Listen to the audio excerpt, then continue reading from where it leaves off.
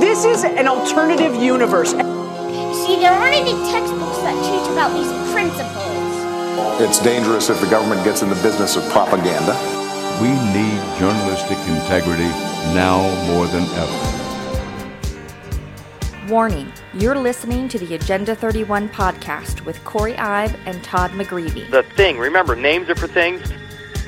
That is why the United States respects the sovereignty of the British people and their right of self-determination. For good reasons, we don't want the government to be the lead on that. Due to the unique division of political authority in the United States, U.S. citizens are residents in every state and should not attempt to copy the strategies employed by the hosts of the Agenda 31 broadcast without first consulting legal counsel. Do you have a license for this?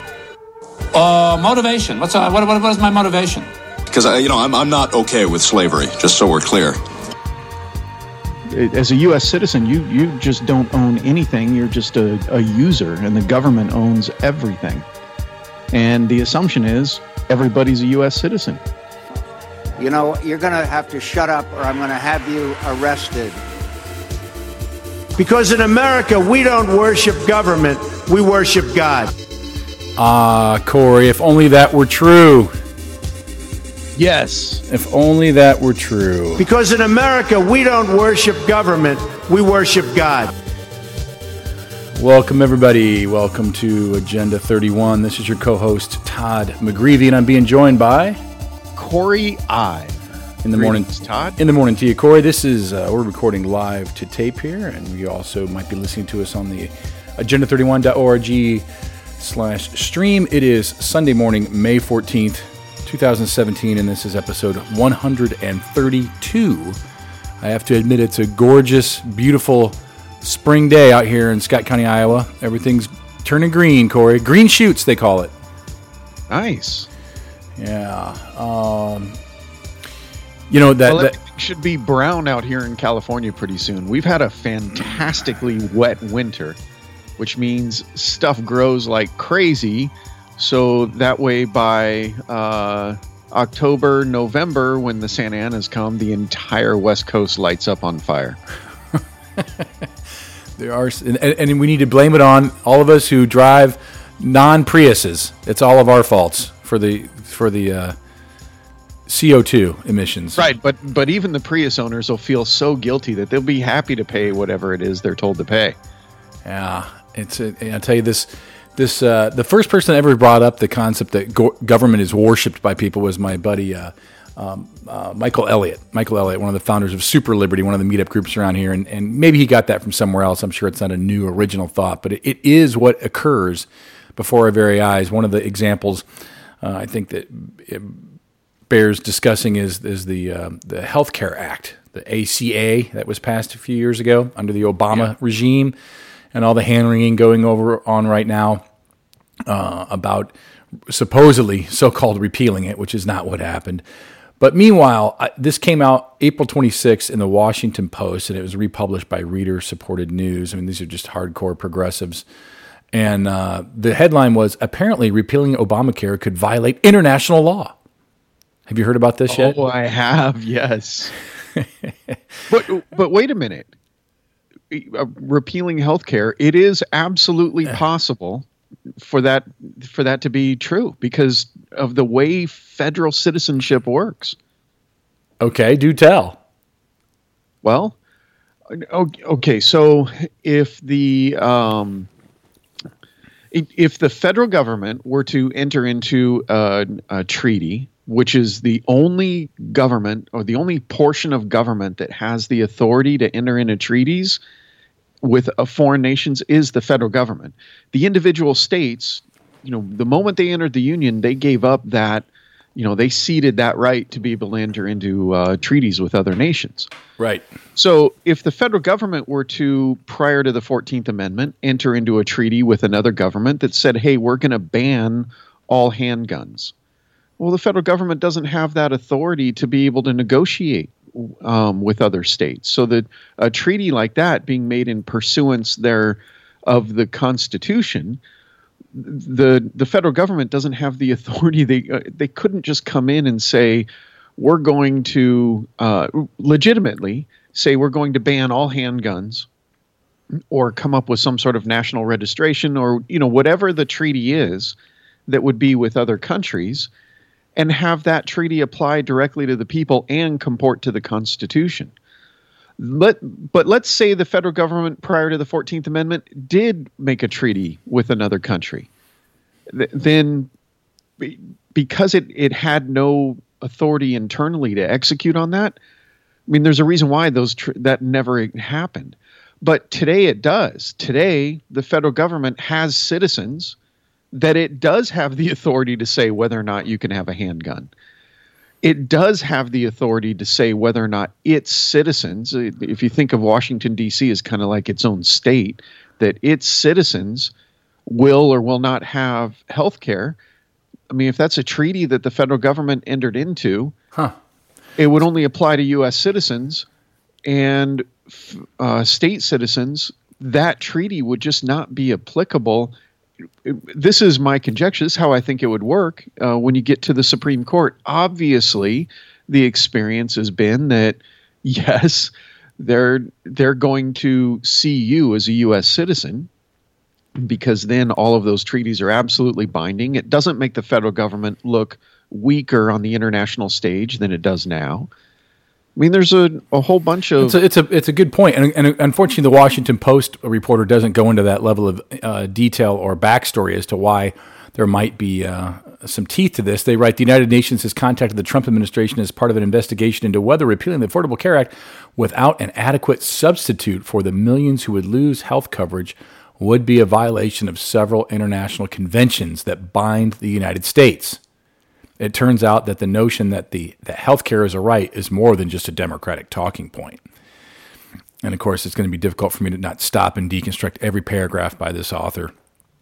The classic projection here of the millions who would lose health coverage could be about. What about the millions who lost coverage when the ACA was enacted? Where were the concerns over that?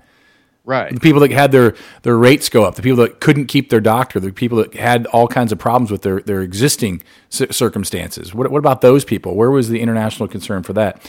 A confidential 5-page urgent appeal from the Office of the UN High Commissioner on Human Rights in Geneva, sent to the Trump administration, cautions that the repeal of the Affordable Care Act could put the United States at odds with its international obligations. The February 2 memo, which I, the author, obtained Tuesday, was sent to the State Department and expresses serious concern about the prospective loss of health coverage for almost 30 million people, which could violate the right to Social Security of the people in the United States. I'm fascinated that there's some third party trying to assert right to Social Security of United States citizens. Right. Yeah. That's the letter. That's fascinating how I'm, if the framers were going to, like, all of this just points to me why the way the framers put the country together is so far superior to the way it's running right now. Because the way it's running right now is everybody's a U.S. citizen. The U.S., the United States being the federal portion of government, is in charge of everything. And had the people maintained their position as state citizens and maintained those governments, the United States would not have entered into these treaties to begin with. They would have just said, look, well, we can't force these people to accept health care. If we pass this treaty, it's only going to apply to X percentage of people. Yeah. And so the people have abdicated their responsibility to hold the political office designed for them in the Constitution, because it's just, frankly, it's a hell of a lot easier to be a U.S. citizen than be a state citizen. And this article goes on, though of questionable legal value, the UN letter is at least a bit of moral support for those defending Obamacare. Those attempting to deny health care to tens of millions of Americans would hurt their own constituents in a way that falls short of the standards we hold for ourselves and other countries. I'm trying to understand if this person who's writing this is putting himself out there as a commentator or a reporter. Specifically, Puras, P-U-R-A-S, that's the author of this memo, February 2nd memo, writes that Article 25 of the Universal Declaration of Human Rights, quote, establishes everyone's right to a standard of living adequate for the health and well-being, including food, medical care, and necessary social services. You got to love that term, adequate. Yeah. If we can determine what is adequate, we can determine what's not adequate as well. He notes that Article 5E of the International Convention on the Elimination of All Forms of Racial Discrimination, ratified by the United States in 1994, calls on states to, quote, guarantee the right of everyone, including the rights to public health, medical care, social security, and social services without regard to race or color. The Special Rapporteur also cites Article 12 of the International Covenant on Economic, Social, and Cultural Rights, under which states have, quote, the core obligation to ensure the right of access to health facilities, goods, and services on a non-discriminatory basis, especially for vulnerable and marginalized groups. I mean, the whole groupthink going on, or not groupthink, the idea of governing oneself and one's constituency based on needs of special groups is just that's the rabbit hole you go down, where you get into worshiping of the benevolence of the UN, Corey. The benevolence of the United States and Obamacare must be lauded. The agreement was signed but not ratified by the United States, which is still obliged to refrain from acts that would defeat the covenant's object or purpose in conformity with the Article 18 of the Vienna Convention on the Laws of Treaties. Anyway, I just found that fascinating that mainstream media would raise the flag of international treaties. That forget what is happening in your own backyard. You got to worry about what they think in Geneva about what's happening. And you make a good point, though. I got to give you credit. Hey, they might have a case as U.S. citizens. You're a DC guy. You're a DC girl, right? I really do think that the courts would, like, for example, I mean, you just take Faith Pennington. If a thing for Social Security, if that is something that would be a right that they have to have, why was it so difficult for her to get it? Yeah, right. Why was she not considered human, or as some other people have said, she didn't prove she was a U.S. citizen yet? You have to prove it. Well, there was no doubt where she was born. No doubt at all. Nobody doubted that. And it took a court order and a delayed certificate of live birth in order for her to get a Social Security number. The thing that really popped out, Todd, was when you read Article 25, that reference where they reference right to an adequate standard of living, and then kind of paraphrased a little bit of it. If you go to I sent you a text. If you go to Article 25, claiminghumanrights.org, this is the human rights, the Universal Declaration of Human Rights. It's obviously on a UN website. But if you look at the what it says after necessary social services, the right to security in the event of unemployment, sickness, disability, widowhood, old age, or other lack of livelihood in circumstances beyond his control. Motherhood and childhood are entitled to special care assistance. All children, whether born in or out of wedlock, shall enjoy the same social protection. That's really fascinating, because that Section 2 is in direct contradiction to the common laws of England. So look at the CIA World Factbook, where it talks about the system of government for the United States, and it will say the common laws of England. And there is a different, unless there's been a judicial decision that affects the common laws of England that would affect this land. People born out of wedlock are not of the same social stature as people who are.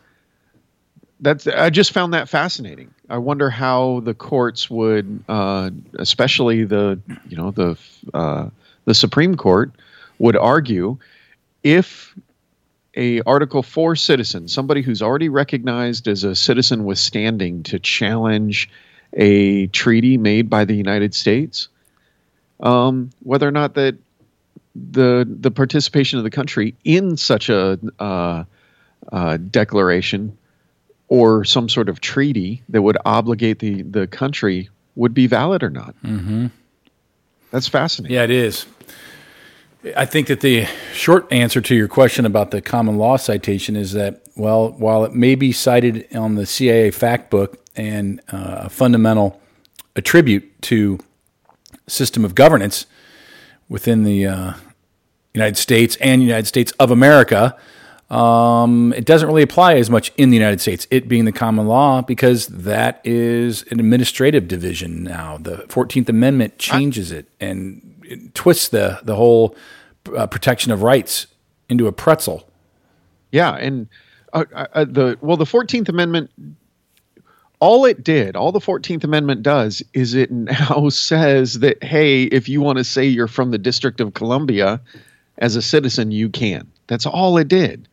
It didn't infringe on any of the rights of the states. It was just that now the states have to recognize that, I think there was, 32 or 34 at the time the 14th Amendment was passed, that these 34 states, they have to recognize citizens of each other, but now they also have to recognize citizens of the District of Columbia.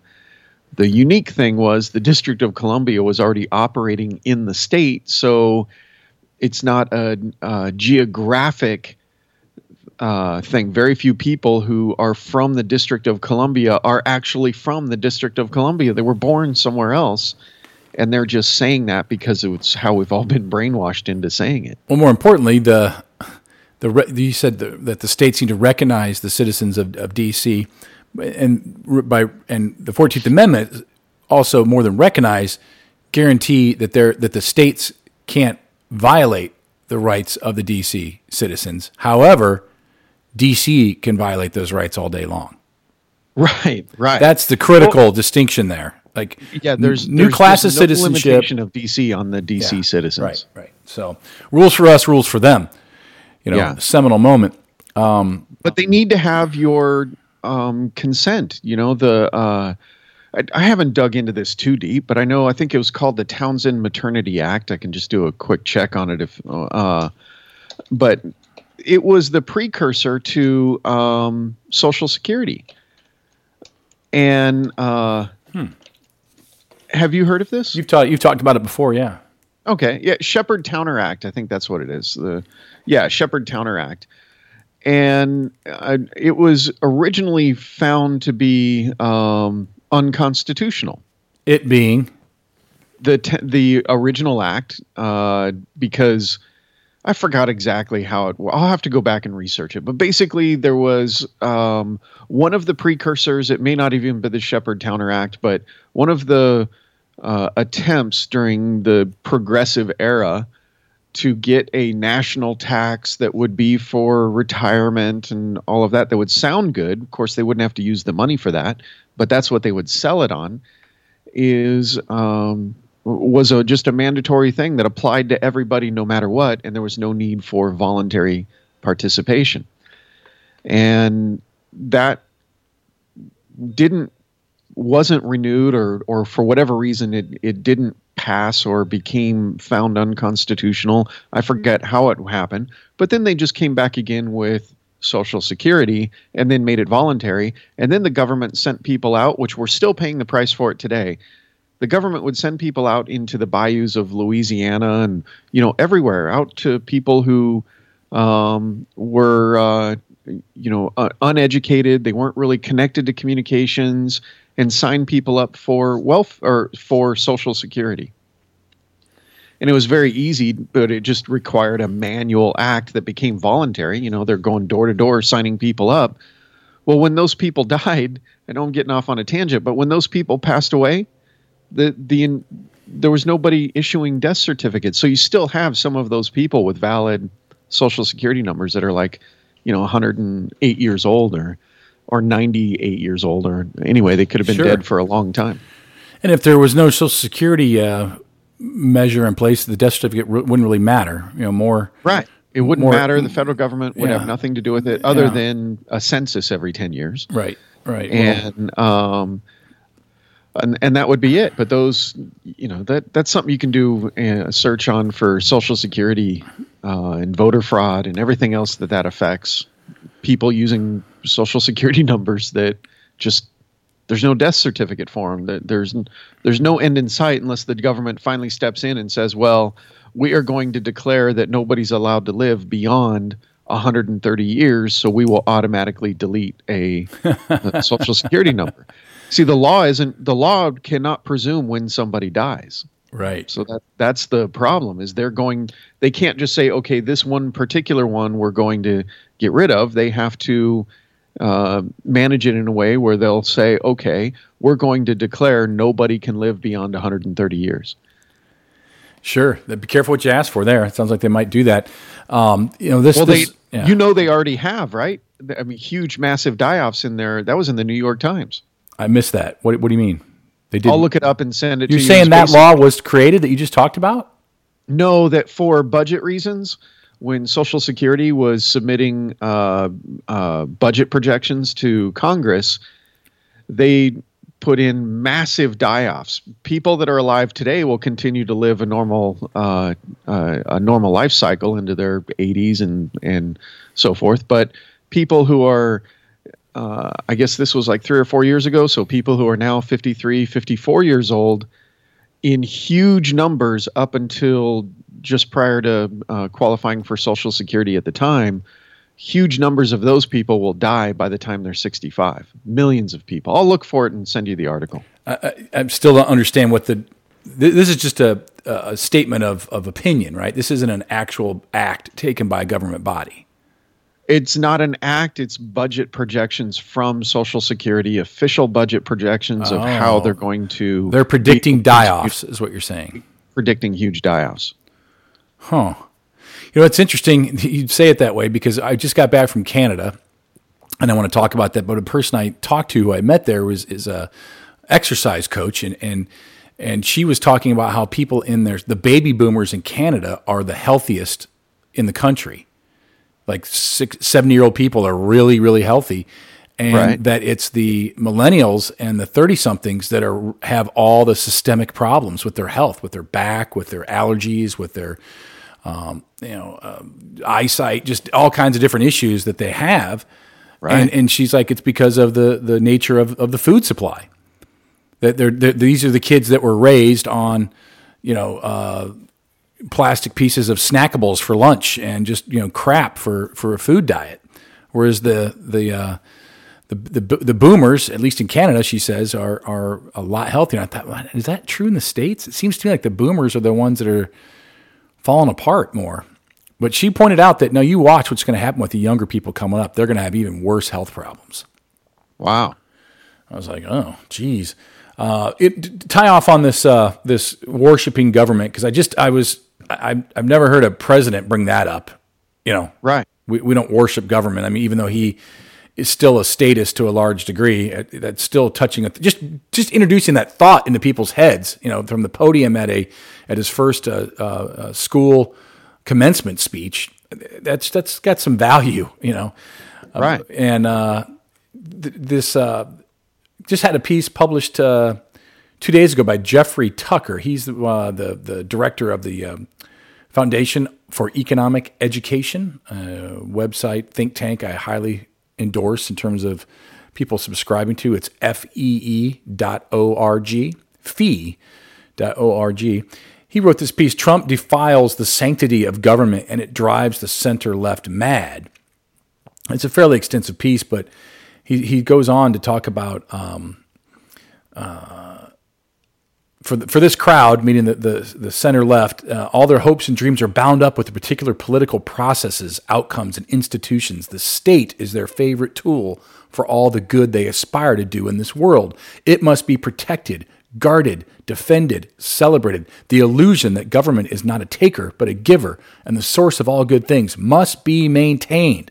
The gloss of the democratic process must be constantly refurbished so that the essential sanctity of the public sector can be constantly cited as the highest calling. The center left has at least 100 years of work and resources invested in the state's health, well-being, reputation, and exalted moral status. Nothing must be allowed to threaten it or take it down a peg or two. Any failures must be deemed as temporary setbacks. The slightest sign of some success must be trumpeted constantly. The population must be subjected to unrelenting homilies on the essential holiness of the public sector. Their education told them this. Their degrees and ruling class pedigree were hard-earned. This is what has inspired them. They believe so strongly that they can make the world a better place through the managerial state that it has become their religion. It's their very core. And above all, the president is supposed to represent. His duty is to reflect and broadcast this sensibility. He goes on. Yeah. It's a really well-written piece, and it's super timely with regards to how that Trump even said that out loud. And he takes Trump to task big time. He's no big Trump, fan at all. And I think he wrote this before Trump even made those comments. So anyway, it's interesting timing. Yeah, that's fascinating. I mean, you see that the same type, at least for me, I see the same type of indoctrination, the mental indoctrination from religion. It ends up with a certain type of reaction if you question that religion. Like you can see people, it's very difficult for people who are very, indoctrinated into an organized religion for them to have just a plain conversation about reality, deity, and so forth. It can become uncomfortable for them. You think? And I see that all the time with people, especially people in government, how uncomfortable they can become when you just talk about something that's like right in the Constitution. It's not a big deal. It's not like I'm making this up. It's right here. Here's laws. Here's envelopes. Here's history. There's all these different things that says I can be a citizen of this government, and you have an absolute obligation to guarantee that this government exists.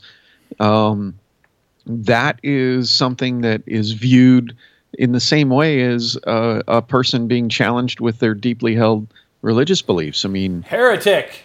Yeah, it's nuts. So you see this indoctrination. When I got my hair cut a couple weeks ago by a wife of an LAPD officer, and I didn't know that until she started cutting my hair, and I forgot how it came up in conversation. But she said one of the most difficult things is you have police officers who take it personal when people violate code. Well, she said law, but like it's some sort of slight against them personally if you challenge whether or not a code is appropriate, valid, or it's just no. You follow it, and I'm here to tell you you have to follow. Do not defy my authority. Yeah, it's well. That's kind of what this article is kind of talking about too. It just assaults their psyche. Yeah, absolutely. Oh yeah, you've talked about it before, and this is it being that piece of statute, or I don't know what do you want to call it. It was the warning of communism in California. Oh yeah, yes. We have it linked to under assault again. Yeah, we have it linked at our website under resources, and you go to I think it's. Just generally at resources. Yes, California Code 1027.5, the communist threat. And the legislature of the state of California finds that there exists a worldwide revolutionary movement to establish a totalitarian dictatorship based upon force and violence rather than upon law. It goes on to talk about this. We've talked about this before. Oh, yeah. Well, recently it came to my attention. It was actually a headline on Drudge, believe it or not, from the Sacramento Bee. The California may end a ban on communists in government jobs. I sent this. Oh, yeah. Yeah, let's see if this video clip plays. May open. Thank you, Mr. Speaker and colleagues. AB 22 is a cleanup bill that removes archaic and outdated references to the Communist Party in our state law, specifically those stating that a public employee may be dismissed from employment if he or she advocates or is knowingly a member of the Communist Party. These archaic references should be removed from existing law and updated so that the law focuses on the actions of individuals and evidence of their conduct. I respectfully ask for your aye vote. Thank you, Mr. Bonta. Mr. Allen, you are recognized. Thank you, Mr. Speaker. This bill is blatantly offensive to all Californians. In my district alone, we have the Vietnamese Americans who had to flee a communist regime, which is why they're now in Orange County. You take a look at the number of people that communism has killed in the 20th century alone, it's over 90 million. Communism stands for everything that the United States stands against. We're for freedom. We are for justice. We are for democracy. We are for the rule of law, and communism is none of these things. To allow subversives and avowed communists to now work for the state of California is a direct insult to the people of California that pay for that government. I urge a no vote. Thank you, Mr. Allen. I think this is coming up in for a vote in June, or I don't know when. Wow, good find. Well, it was, it wasn't that big of a, it just caught my attention. And of course, I am not one to want to fearmonger. And, somebody should, if they are a member of the Communist Party and they get elected or they want to work in the, the county office. It's funny. The people that, the people that are running government are more like communists than they're not already. Right. So the very last paragraph of 1027.5, this whole warning is in the context of a portion of the code that is grounds for dismissal. So they went to a lot of effort to say, look, this is what's going on. And 1027.5 is only part of it. Mm-hmm. But there is a huge amount of information to read in there about the absolute existential threat to our government. And communism is the antithesis to a republic. But the very last says there is a clear and present danger, which the legislature of the state of California finds is great and imminent, that in order to advance the program, policies, and objectives of the world communism movement, communist organizations in the state of California and their members will engage in concerted effort to hamper, restrict, interfere with, impede, or nullify the efforts of the state and the public agencies of the state to comply with and enforce the laws of the state of California. And their members will infiltrate and seek employment by the state and its public agencies. It's a form of war. Mm-hmm. Like they're trying to get in, and they do it. Based on the comments, it's often that they also have law degrees. Right? That these people who are, that are there also have a law degree. And it's bad. It is just blatant people who are in government actively talking about the use of violence. There is a group out here called BAM. It's called By Any Means Necessary. Have you ever heard of that? I've heard of it. I can't remember why, though. Well, it's because these are people in government who they will do anything to promote what they call protection of, it's putting just different terms on communism or Marxism or Leninism in whatever it is that they're pushing. They're pushing for more state control, that as long as they're in control and whatever they say is protected speech and whatever you say, if I don't agree, is hate speech. And these are people who work for the government quite often. One of them is a very now famous. She's a teacher. She's an elementary school teacher, and she actively indoctrinates the kids into this thinking and has even used the kids in different public demonstrations. Well, this whole discussion of worshiping government reminds me of a conversation I had with the county administrator, the highest paid public official in the county, who I knew well, and she served a long time. She was in the city as well. And I was getting more and more active in the county side of things, paying more attention to the meetings, showing up, filing FOIAs, things like that. And she had a phone call with me one time and said, "You're not going to bring your libertarian ideas into this county, Todd. We're not going to have it." I mean, she knew where I was coming from. I was, right. It's not like I'm, hiding my perspective.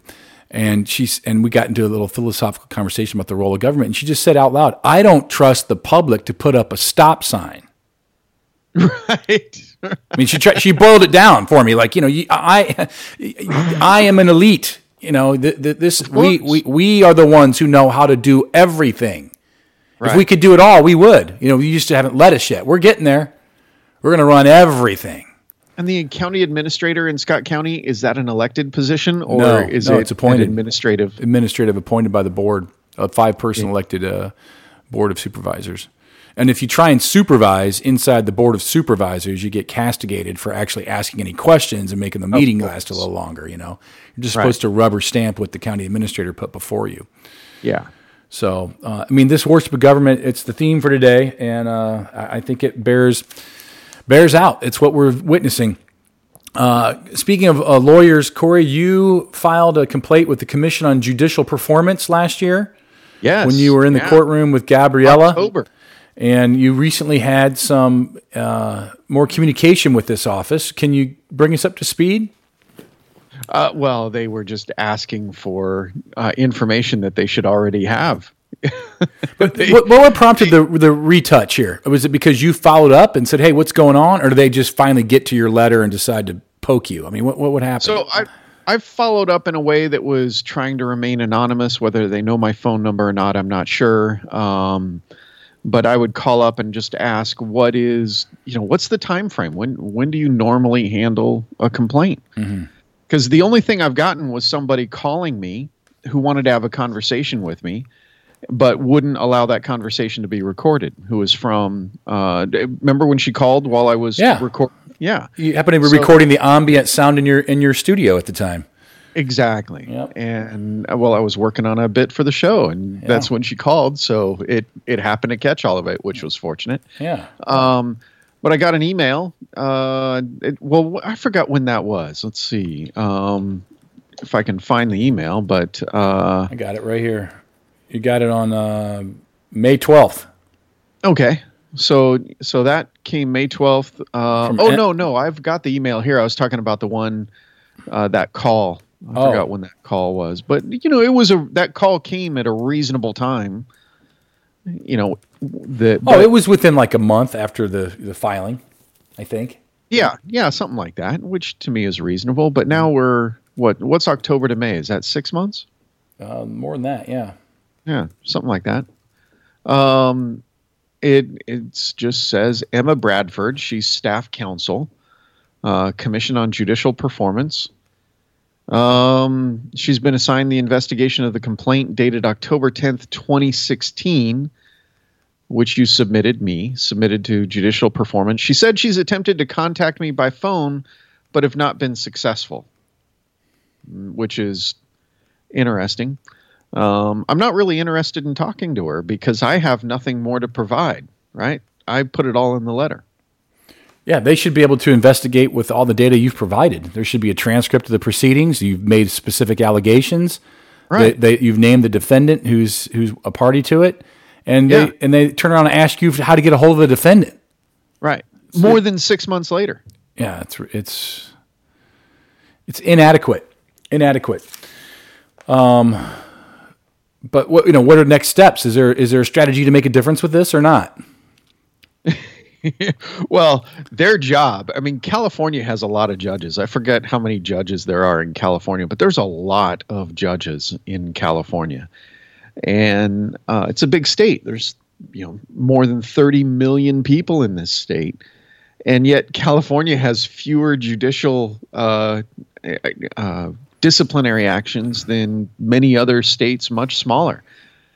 Either California has judges who don't ever do anything wrong, or what they do is they have judges that, really worship the state, which has been my observation. And how is the state going to, go after a judge that worships the state?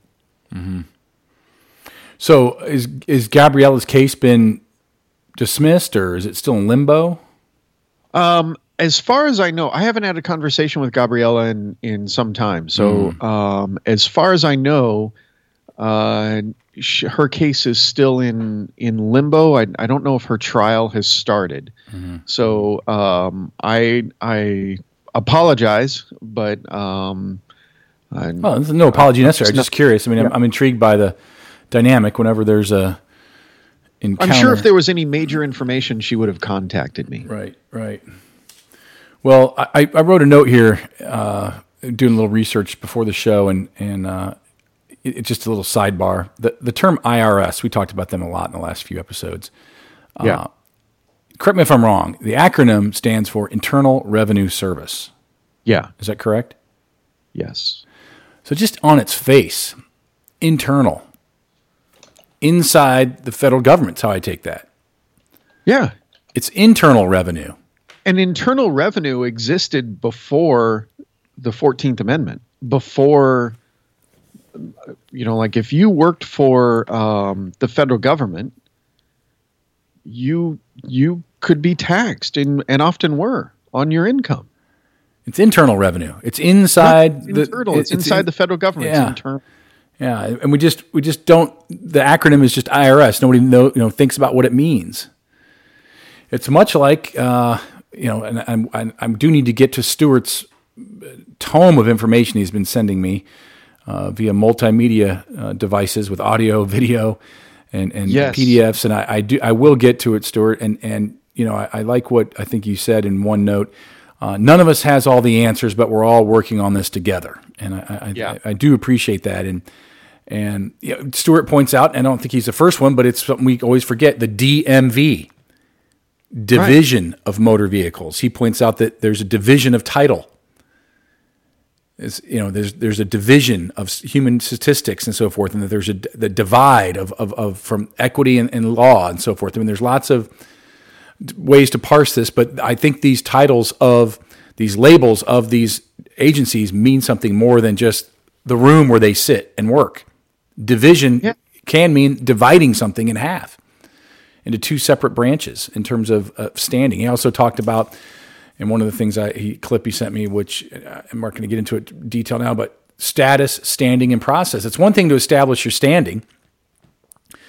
It's another thing. I'm sorry, your status. That's internal. All right. That's right. That's us being self-determinant. That's us making a common law ID, averring Article 4 citizenship. There's another thing to establish your standing, which is third-party recognition. Then there's process. And this, one of the people he sent me to listen to is talking about you got to have all three. If you screw up process after, you just right back in the soup. Yeah. Yeah. Common sense. I thought it was pretty good,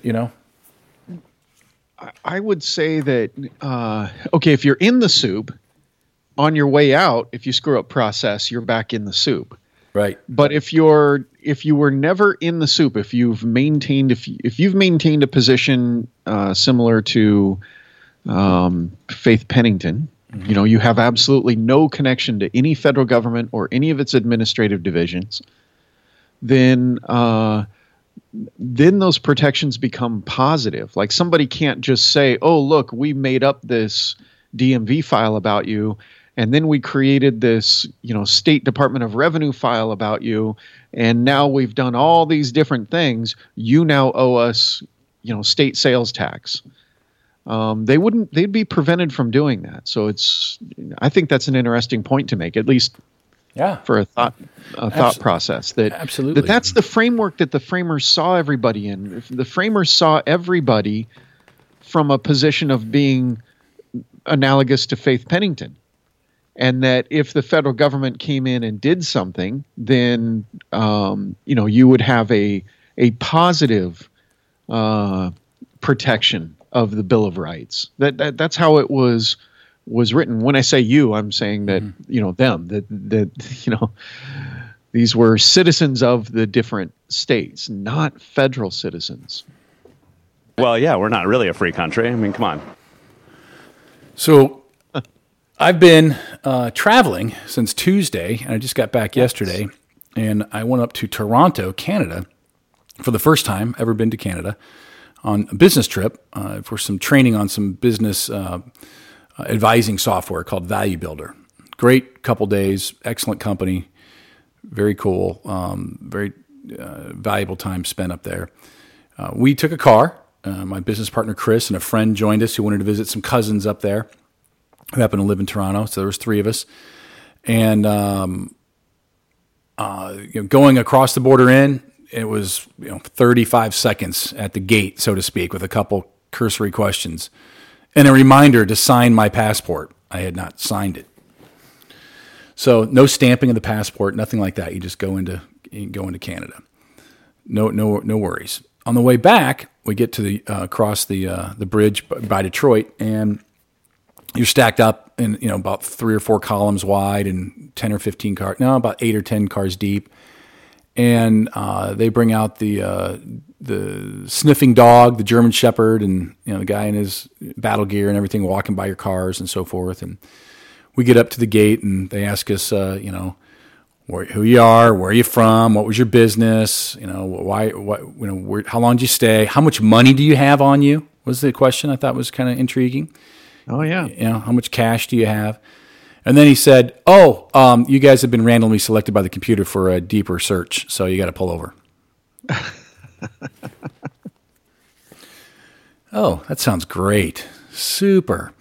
So we pull over and, leave your cell phone in the car, take your ID with you, leave the car unlocked, go into this, room over here. And there's other cars. It's almost like a rental car lot, all these cars, trunks open and hoods open and everything. Okay. And, you're total sheep. I mean, there's just nothing but just, armature all around you and nothing but intimidation the whole time. And, I was with other people. I wasn't going to put up a stink or ask about, where's, probable cause or anything. I'm just, I got to pick and choose my battles. They don't need it at a border crossing. That's the question. Is that accurate?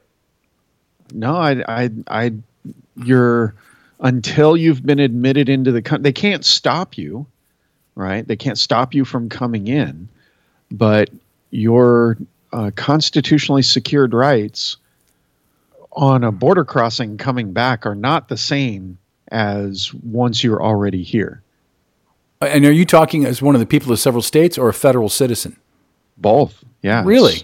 Even as one of the people of the several states, when you're coming back into the country, and I'll try and find something to verify this, but my personal belief, and I think this goes back to that story, about like the king having to prove who he was when he came back. Mm-hmm.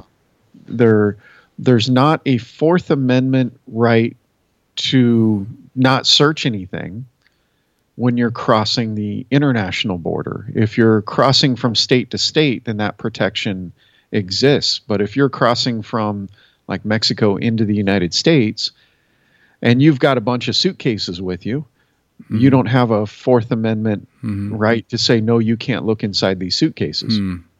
And it's a damned if you do, damned if you don't world for the security guards. I mean, the border guards. I get it. I mean, you don't want it just to be a sieve and anybody and anything can get through. Like, I don't know, Saudis who came through and got on a plane and took 2 buildings down. Oh, wait, is that? Wait. No, you don't want that.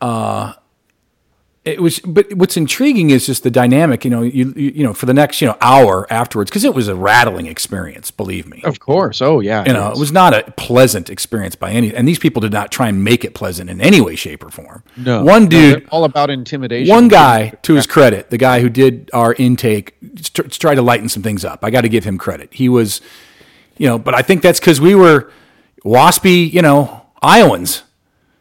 Right. Everybody else around us had, was bronze or darker and getting drilled hard with the questions. And I mean, real hard.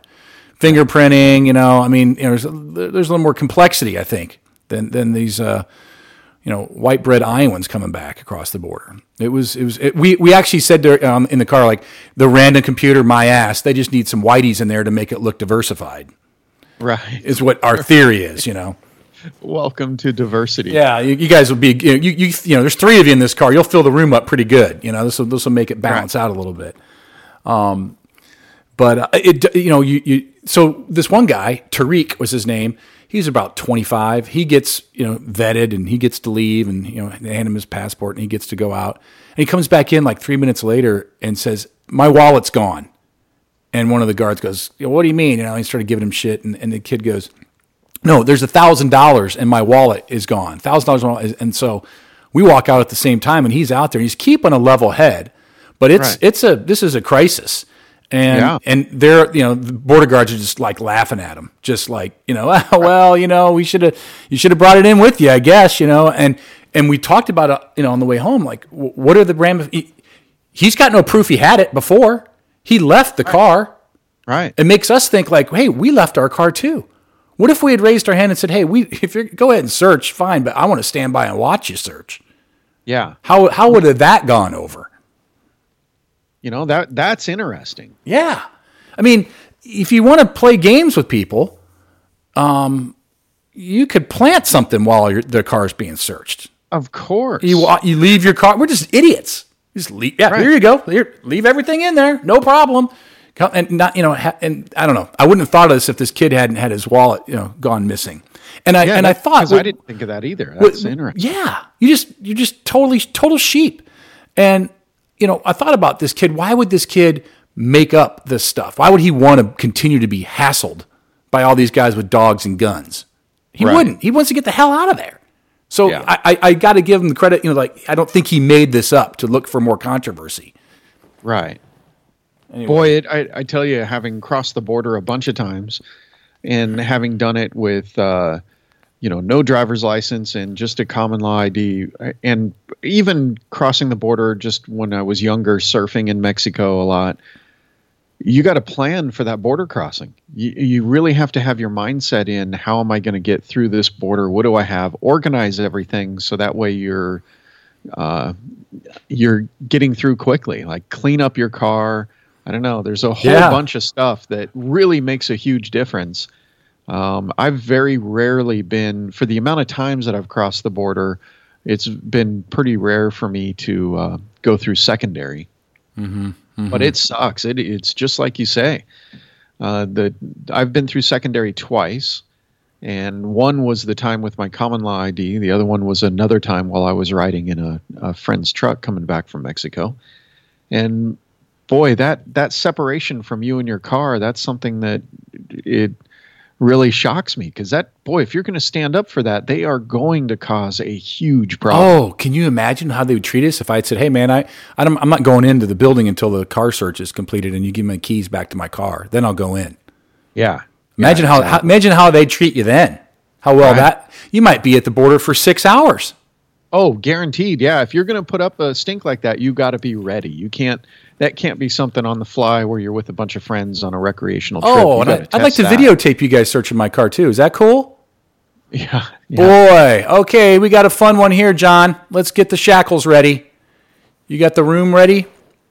Right. Oh, that's what they would do. Yeah. You definitely would have to be prepared for a legal battle and being delayed quite some time. Well, I handed out several Agenda 31 cards while I was in Canada, but I didn't hand it out at the border, Corey. I just didn't quite get around to that discussion this time. Well, it might have been the Agenda 31 was the reason why you ended up in secondary. No, I don't. I think it truly was. They just, hey, we got to throw some.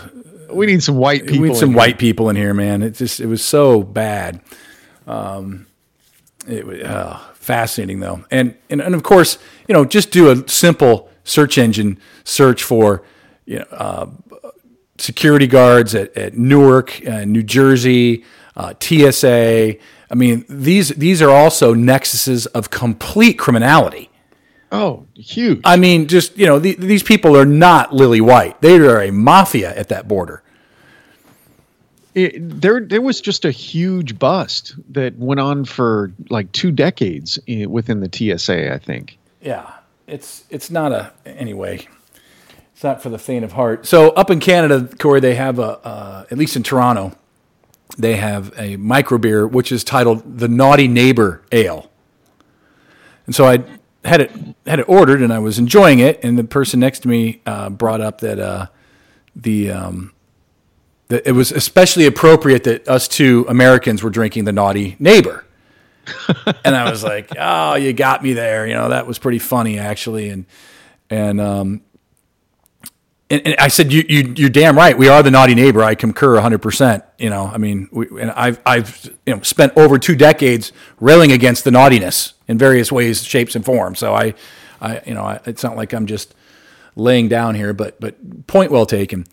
Still guilty by association. Totally. Oh man. But then they showed me the actual label of the beer online, and it's all about America. I mean, they brewed this and named it with this whole thing in mind. So I thought that was pretty funny. And wow. And we got nobody likes Trump up there. Oh, they're very, very unhappy with Trump. And I said, well, the tax on the wood, on the soft lumber, is a blow, and I agree that's hurt. But Trump's a lot of things, but I was not a fan of NAFTA when it was implemented over 20 years ago, and we wrote about it extensively. Right. And and this individual said, she admitted, she goes, we benefit from NAFTA, you don't. So it's been a good deal for us. And I said, well, I appreciate the honesty. At least you're being, candid. So, Trump is definitely onto something there. I don't think it's anything new. Authorities bust $100 million, what is this link you just sent me? Drug run by current former TSA workers. Yeah. Uh-oh. Sorry about that. Stupid thing. Yeah, gives you more than any other. Hold on, man. Sorry. Award-winning cuisine. Stupid advertising.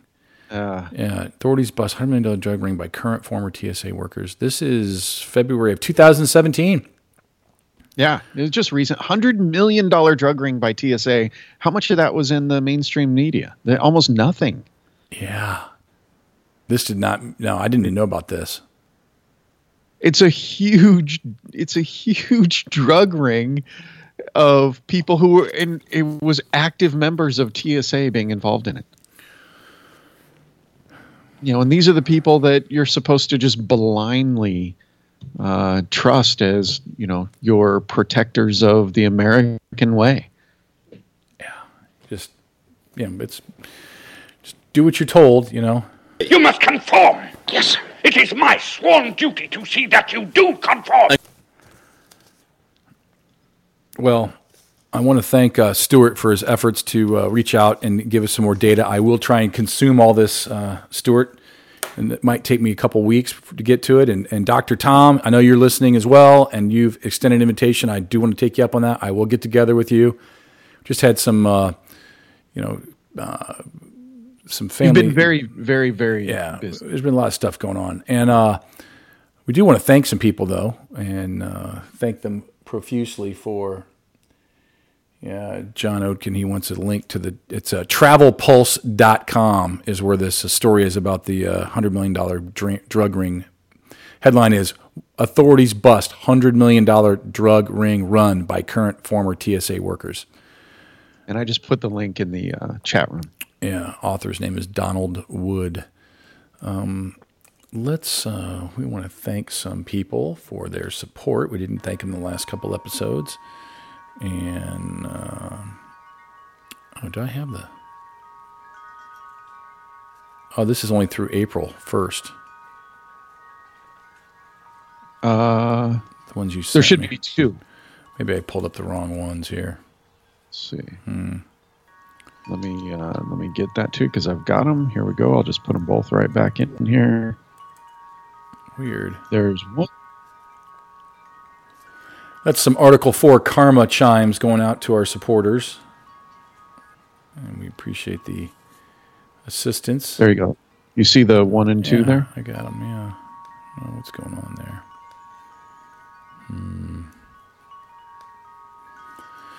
And... let's see. Wait a minute. Oh, you're right. It's March. Yeah, that's old. Okay, let me go back to it real quick. But hang on. Okay, I'm pulling off of the wrong folder. I'm sorry. Yeah, it's all right. Here we go. There's the correct one, and there is the correct one. Sorry about that. I was pulling off of... Damn you, Corey. Come on, dude.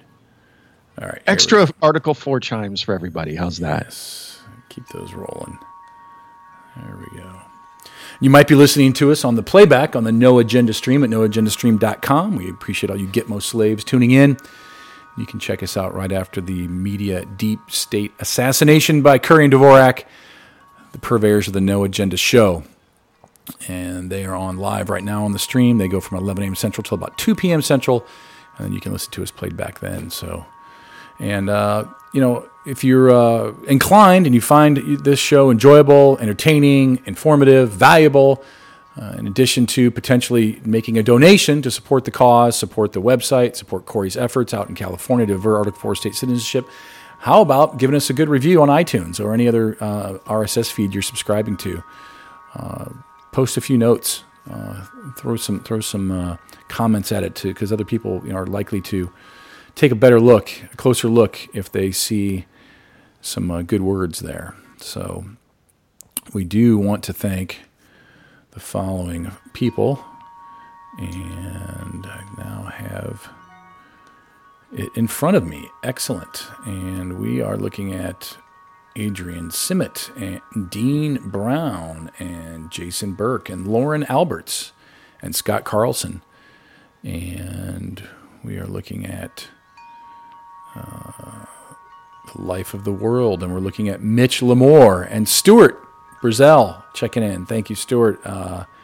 Looking at 316, and we're looking at I think that's it. I think we got it covered there. Oh, and Colin McRoberts, he threw us a bone. And Esprit Global Missions. Yes, that's a new one. Okay, cool. Yes. Wow, excellent. ESPRIT Global Missions. All right, well, thank you, Esprit. Appreciate the support very much. Well, Corey, it's going to be a short show today. I think we've covered what I had on the agenda for Agenda 31. If you're new to the show, check out our mission statement right at our website. You can't miss it. There's an old one and a new one there, and they both still apply. We are...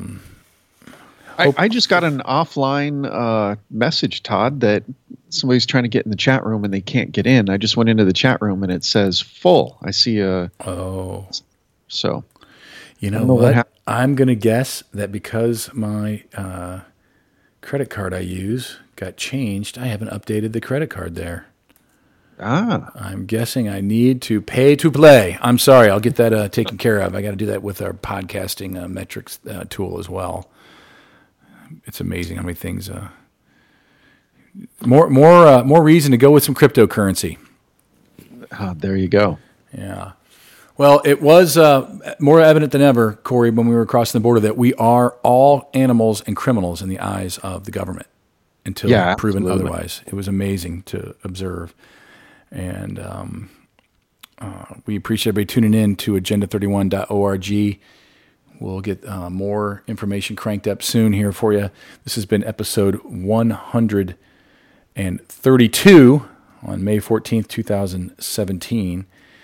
And please don't forget to ask yourself, what is your strategy to make a difference? They will see. They will hear. It is good.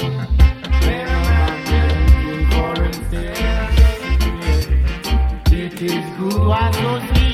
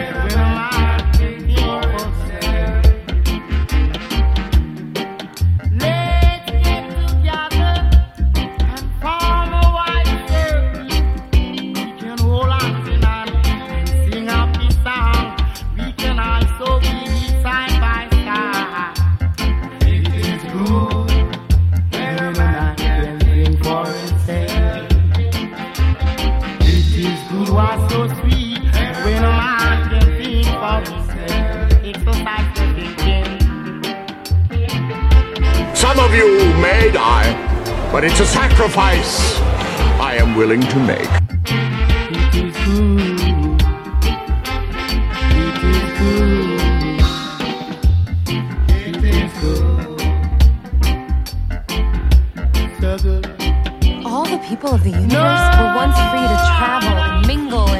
whatever they wanted.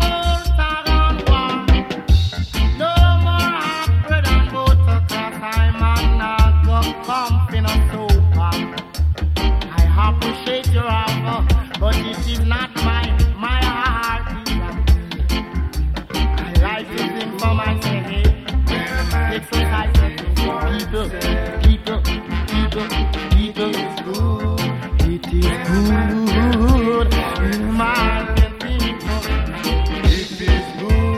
The whole wide world.